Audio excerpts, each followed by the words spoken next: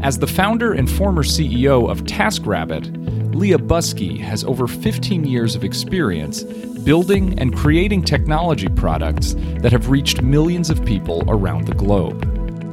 In 2008, she founded TaskRabbit, the world's leading on-demand service marketplace, which connects consumers that are looking for help with everyday tasks with independent workers willing and able to lend a hand.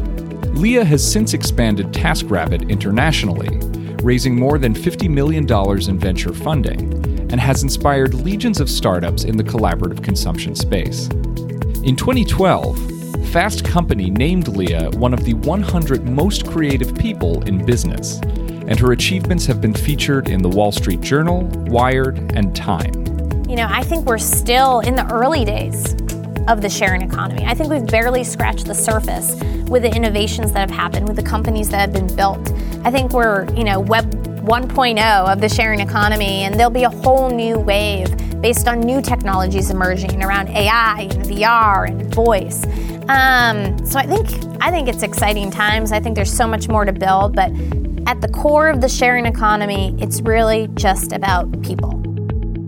At an Ivy Entrepreneur Night in San Francisco, Leah discussed the entrepreneurial skills necessary to become a creative leader, innovate across diverse industries, and launch a successful business around the world. Please enjoy our conversation with Leah Busque.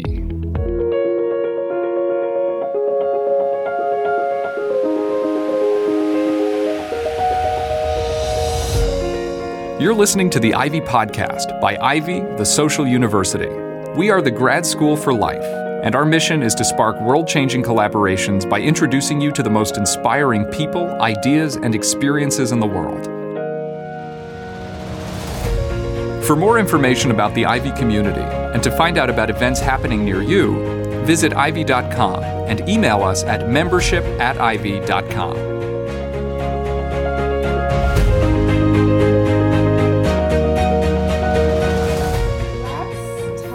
About the importance of being that visionary, that creation moment. What led you to actually begin TaskRabbit? Where did you go? So I'll tell the story about the dog food, which some of you may have heard, but I'm going to start a little bit earlier than that. And this is a story I actually don't share that often. But I was working as an engineer at IBM, and I'd been there about 8 years. I'd say 5 years in, I started to get a little bit antsy. I was starting to think, I probably have these other skills that I'm not using on a daily basis, and what am I going to do about that? And so it wasn't until actually very recently that I realized what flipped the switch in my head, and it was after reading the book Originals by Adam Grant. If anyone, please, I highly recommend it if you haven't read it. But in this book, he talks about having vuja day moments. So deja vu is when you see something for the first time, but you feel like you've been there before, right? We've all had it. It's like a simple glitch in the matrix. But vuja day is the opposite of that. It's when you see something 1,000 times and you're able to take a step back and look at it from a different perspective. And so I was 8 years into IBM. I was getting a little bit antsy. I was starting to think, what else is out there? What else could I be doing? And I realized now that I was starting to train myself to think entrepreneurially. I started to try to look at the world differently. And when I hit pain points in real life, I would stop myself and slow down and think, how might I solve this? Is there a better way to do this? And so it was a cold winter night in February of 2008. I was living in Boston at the time. And my husband and I were getting ready to go to dinner, and we had called a cab to come pick us up and take us across town when we realized we were out of dog food. And at the time, we had this 100-pound yellow lab named Kobe, who we kept very well fed. And we thought, how are we going to get this dog food? Are we really going to have the cab stop on the way home? What if all the stores are closed? Are we going to bring the dog food with us to the restaurant? It was just such a simple problem. Why wasn't there a simple solution? February of 2008, was the dark ages of technology. I mean, the iPhone had just come out. That was a difficult time. It was hard, right? It was hard. Good times. Yes. Simpler times. Good times, Dad. Simpler times. The iPhone had just come out 4 months earlier. Facebook was just breaking out of the college scene, becoming more mainstream. No one was building location-based awareness in their apps. There was no app store, right? And so, as a technologist myself, I became really passionate about mashing up 3 technologies, social, location, and mobile, and thinking about how I could utilize them to connect real people in the real world to get real things done, like getting dog food. And in the last couple of years, it's become in real time, which is a whole nother dimension. But that was really the moment of inspiration. But I'd say I'd be lying to you if I didn't say it was many months leading up to that moment that allowed me to see it. I probably wouldn't have seen it unless I had been in that mindset. I love that. So, and we spend so much time in Silicon Valley and really across the globe these days thinking about the entrepreneurial mindset. Mm-hmm. And you talk about sort of thinking differently and having these skills that you kind of honed, whether you knew it or not, really. It's on true, this journey. yeah. Right. What other skills do you think kind of came into play that really allowed you to be so successful? Well, maybe I shouldn't jump to that, but allowed you to kind of gravitate to this amazing path that you've been on for the last many, many years. You know, it's weird when I think back. I mean, my dad was in the Air Force for 30 years.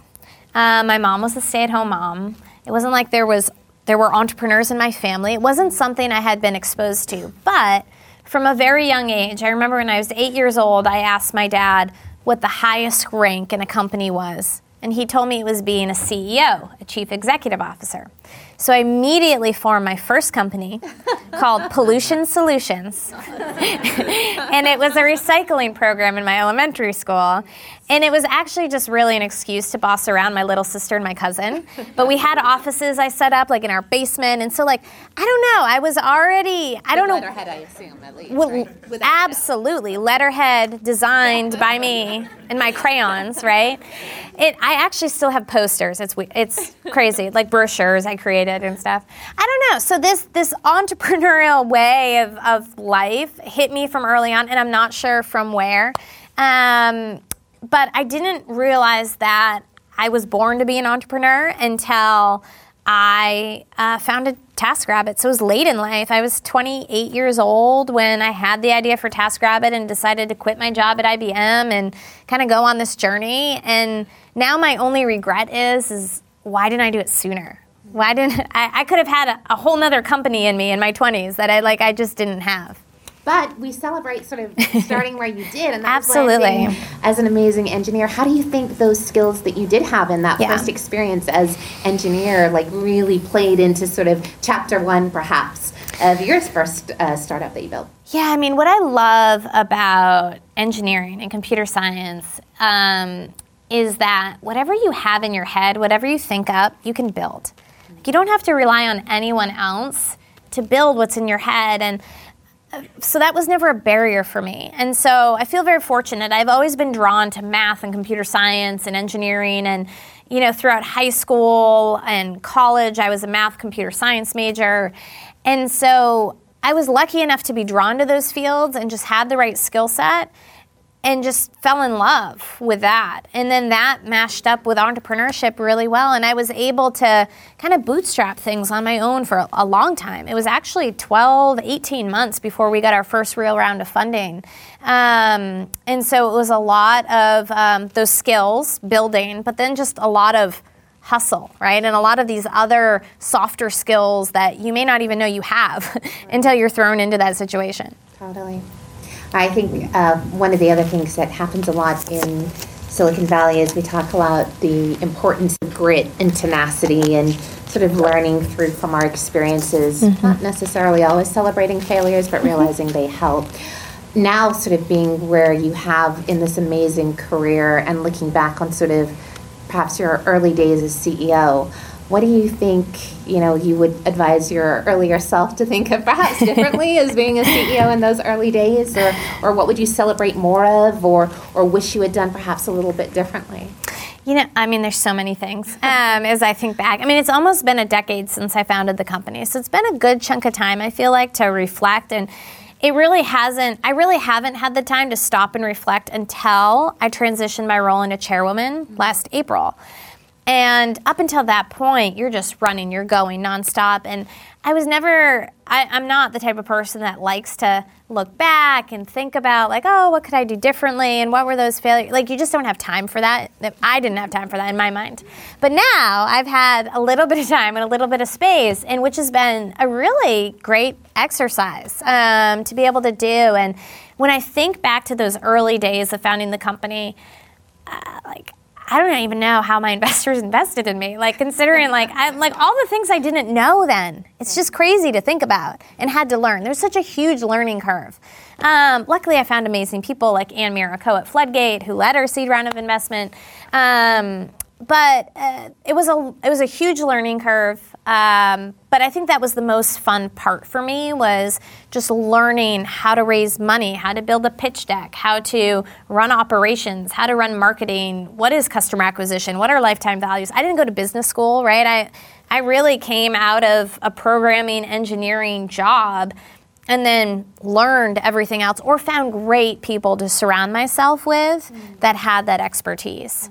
And so, as I look back, I think things that I wish I could have done differently or faster would be, around building the team and just gathering great people even earlier than I did. Now we have Stacey Brown Philpott, who is the CEO, who I promoted. She was my COO for almost 4 years. It took me 2 years to recruit her out of Google. She's just amazing. Just finding those right people. It has to be the right time. The company has to be at the right stage. All of those things have to align. But it's been a lot of fun building that network and building those relationships, and then just learning a lot from everyone around you.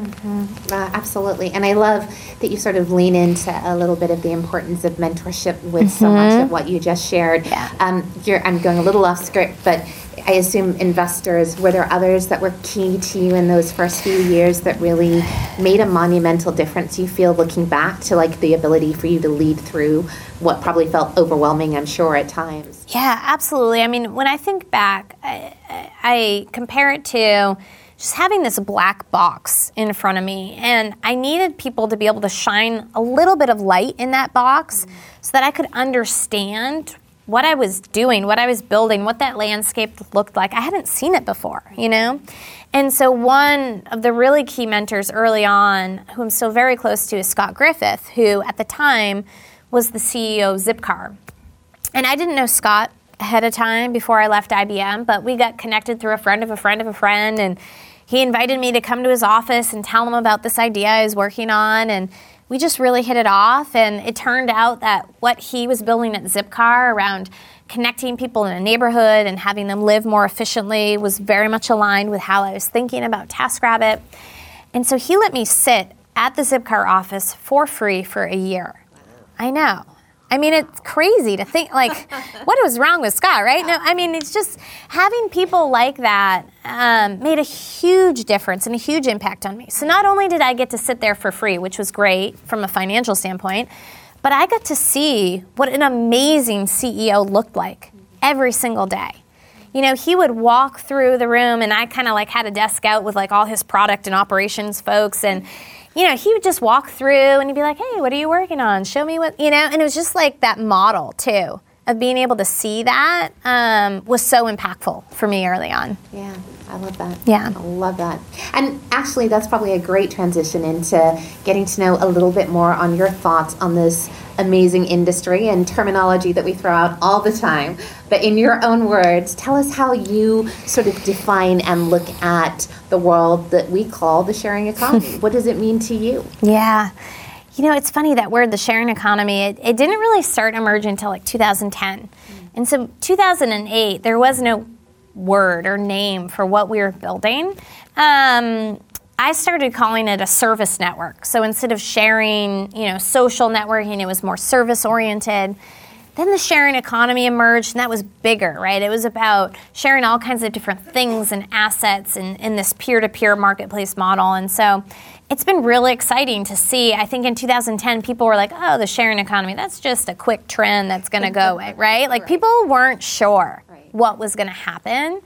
But we were doing it. We were living it. We saw it. We knew this wasn't a fleeting trend. Like this is the future, and it continues to be the future. I think we're still in the early days of the sharing economy. I think we've barely scratched the surface with the innovations that have happened, with the companies that have been built.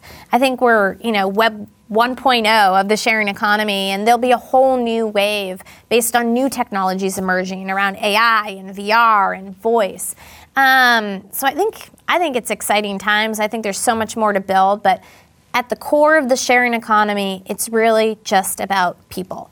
And it's about connecting people in an age of technology, in the age of digital, to make people's lives better, all around. And for TaskRabbit, that means, you're a client and you need help and you're too busy. But for Tasker, that means having a flexible way of working and new ways of working. And so the sharing economy is about building a new economy around making life better for everyone involved. I love that.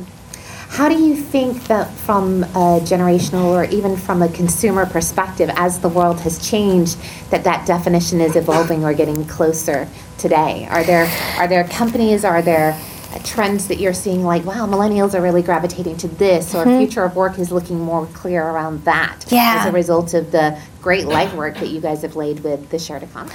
Well, it's interesting because, when you think in 2008, if I told you were going to jump into a stranger's car off the street, you would think I was insane. Honestly, like that was crazy. It was crazy talk in 2008, 2009 even, maybe even 2010.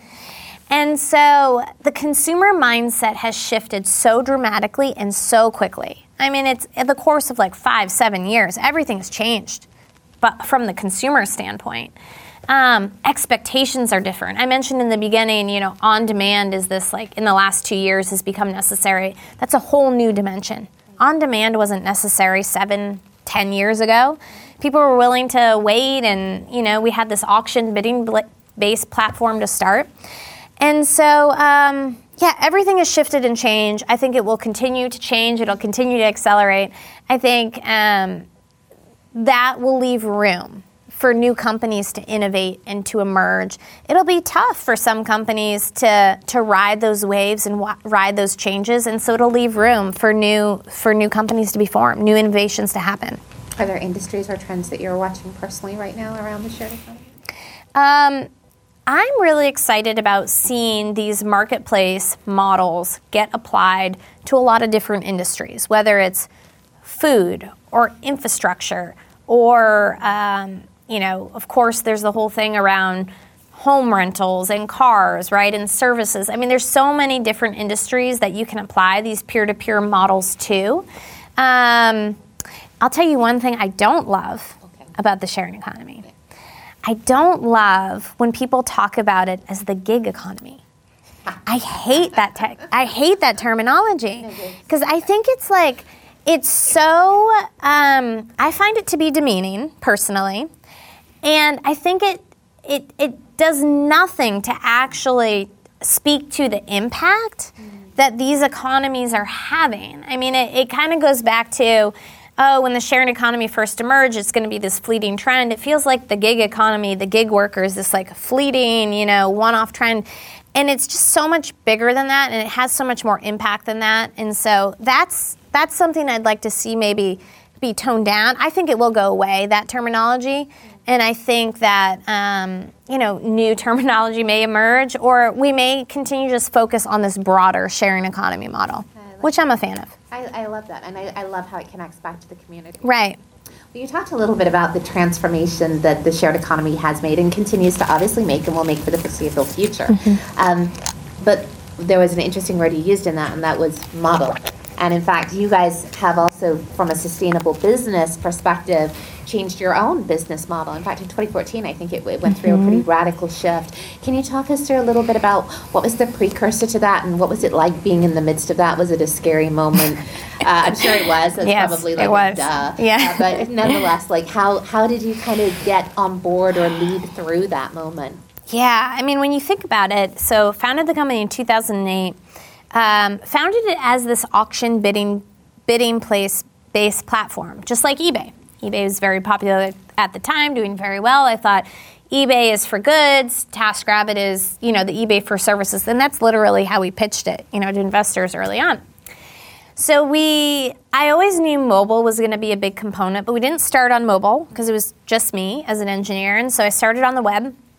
And we got going on the web, and it sort of snowballed.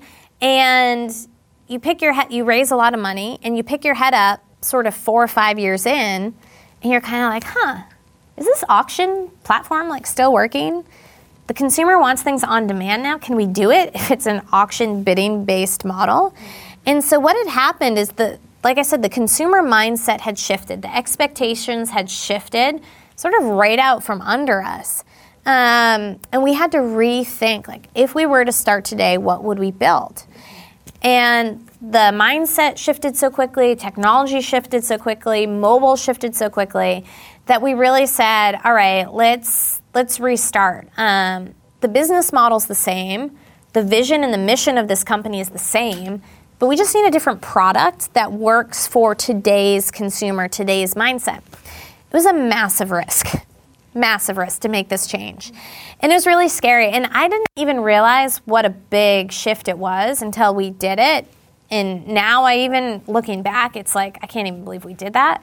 Because it wasn't just about product. That was the easy part. The hard part was actually we had thousands and thousands of people, taskers, that were operationalized in a certain way, that were used to bidding on things, weren't used to being on demand, weren't used to putting in hourly rates or areas that they wanted to work or, pre-registering for categories of work. It was a completely different operational model. And that was the hard part. The key to this change, and I'm so glad we did this, was before we launched it here in the US market, we did a test in London. And we weren't live in London in the UK yet, but we felt like we need a different market, a clean market that's never heard of us before, where we can go test this new product to make sure it works before we start migrating millions of customers in the US over to this new model. And I'm so glad we did that because we launched it in London and it went really well. And we had sort of key metrics we were looking at, like repeat usage and conversion rates and taskers and how much money they were making. And we saw within the first 4 weeks that the platform metrics were double, if not triple, what they were in the US. And so we felt really confident at that point about making the change. We just actually had to make the change. And so it was hard operationally to operationalize that change, 50,000 taskers, millions of customers. From a technology standpoint, migrating, the database migration for that change was really complicated. It took hours. We had to do it overnight in the middle of the night. But then when we turned it on, we knew it was going to work. And that was the key. We had seen it work in London. We knew it was working. We knew it was going to work here in the US. And so even though, a lot of people were angry when we first made the change, taskers that were used to the old model, some of them didn't like the new model. There were all kinds of things. We're just listen, this is what's right for the business. We know that the business is going to scale faster on the new platform. We have to do this for the business. And so we had enough confidence because we had seen it working to just push forward. And I'm so glad we did. It was a huge inflection point for TaskRabbit. One of the more interesting, I shouldn't say more interesting things. One of the challenging things that can happen in those moments of monumental pivots can be internal buy-in as well. And I know employee retention and satisfaction and engagement is core to sort of your philosophical beliefs of what's important in leading and building a great company. Tell us a little bit about the culture that you built and how you were drawn to it and what matters to you as sort of developing that team over time. Yeah, such a great question because I think that culture is something that I think a lot of people talk about, but a lot of companies don't spend time thinking about or strategizing about either. And, for us at TaskRabbit, it's something that I'd thought a lot about from day one. And what I realized is because the business is so mission-driven, because our vision is to have such a tremendous impact on the future of work and empowering these micro-entrepreneurs, that it was a big part of our brand, but then it also attracted a certain type of person who wanted to work on that mission. So being a very mission-driven business and having strong core values from the beginning was really important. And then it attracted a certain type of person that really wanted to be part of these stories and be part of this mission. And then from there, we realized that it actually attracted a certain type of tasker as well. And so we started to see this thread from our mission and values to our brand. And a lot of companies will just stop there and like, yeah, we've got our values, we've got our brand, and we've got our mission, like, we're done. Yeah. But threading that into what type of person does that attract to your company and your team, and how are they going to contribute to that mission and vision and make an impact? And then from there, threading it into the community and the marketplace of taskers. And how can we enable them to be a part of this mission and vision and brand so that they're out there every day living the same values, we're all aligned? That was really important and something that to some extent can happen organically, but you've got to manage it at scale. And you've got to find ways to share those values with everyone. Absolutely. In a full circle. Absolutely. Yeah. Well, before we started, we had a great conversation around the importance of something that I'm sure all of you in this audience are passionate about too, diversity and inclusivity, and especially in our market today.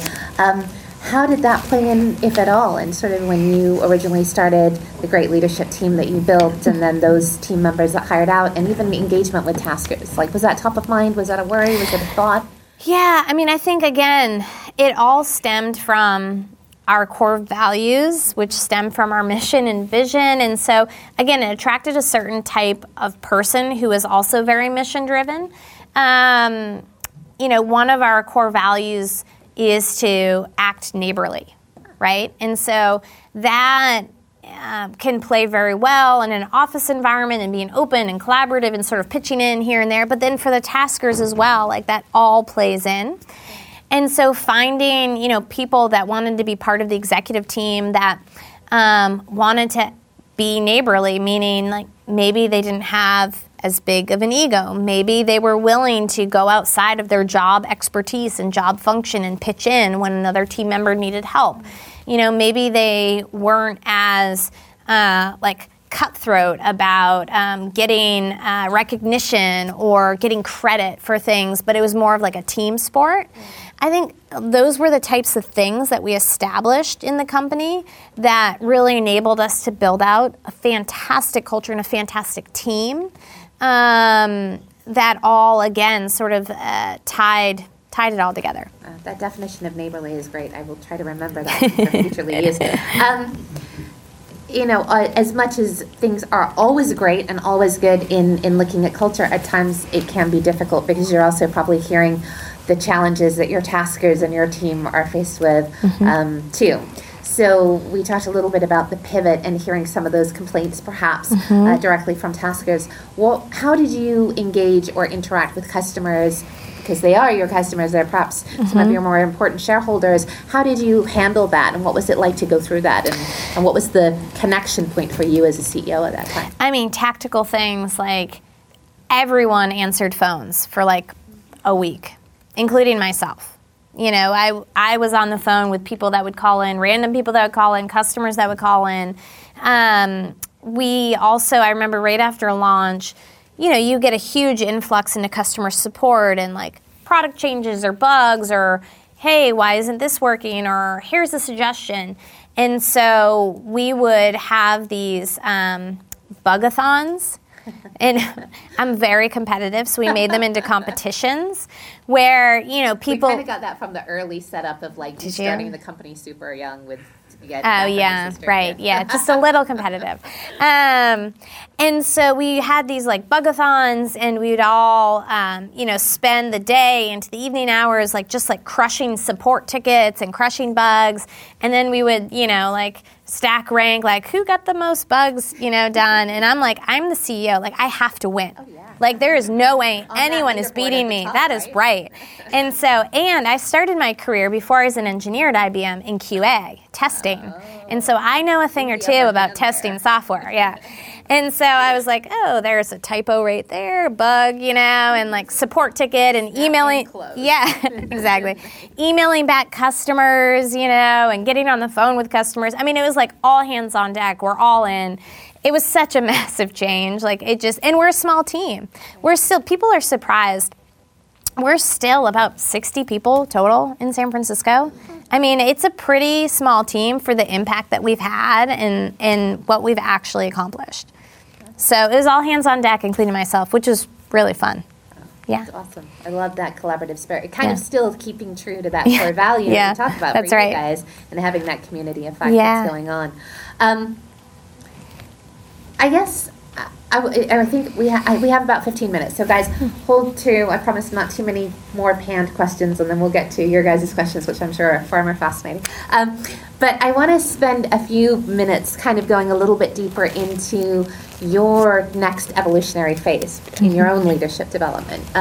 You talked about sort of just coming into this role as executive chairwoman in the last year. Yeah. Let's start by looking at that. How has that transition period been like for you? Did you embrace it and go, yes? Or was it like, really? I'm not sure I want that yet. No, I did. I was so excited. Yeah, it's interesting. I think what I realized was a couple things. One, I am a builder. I like the early stages. I like the innovation. I like when a problem hasn't been figured out yet, and I can be part of brainstorming that solution. And so I realized that's kind of what I missed.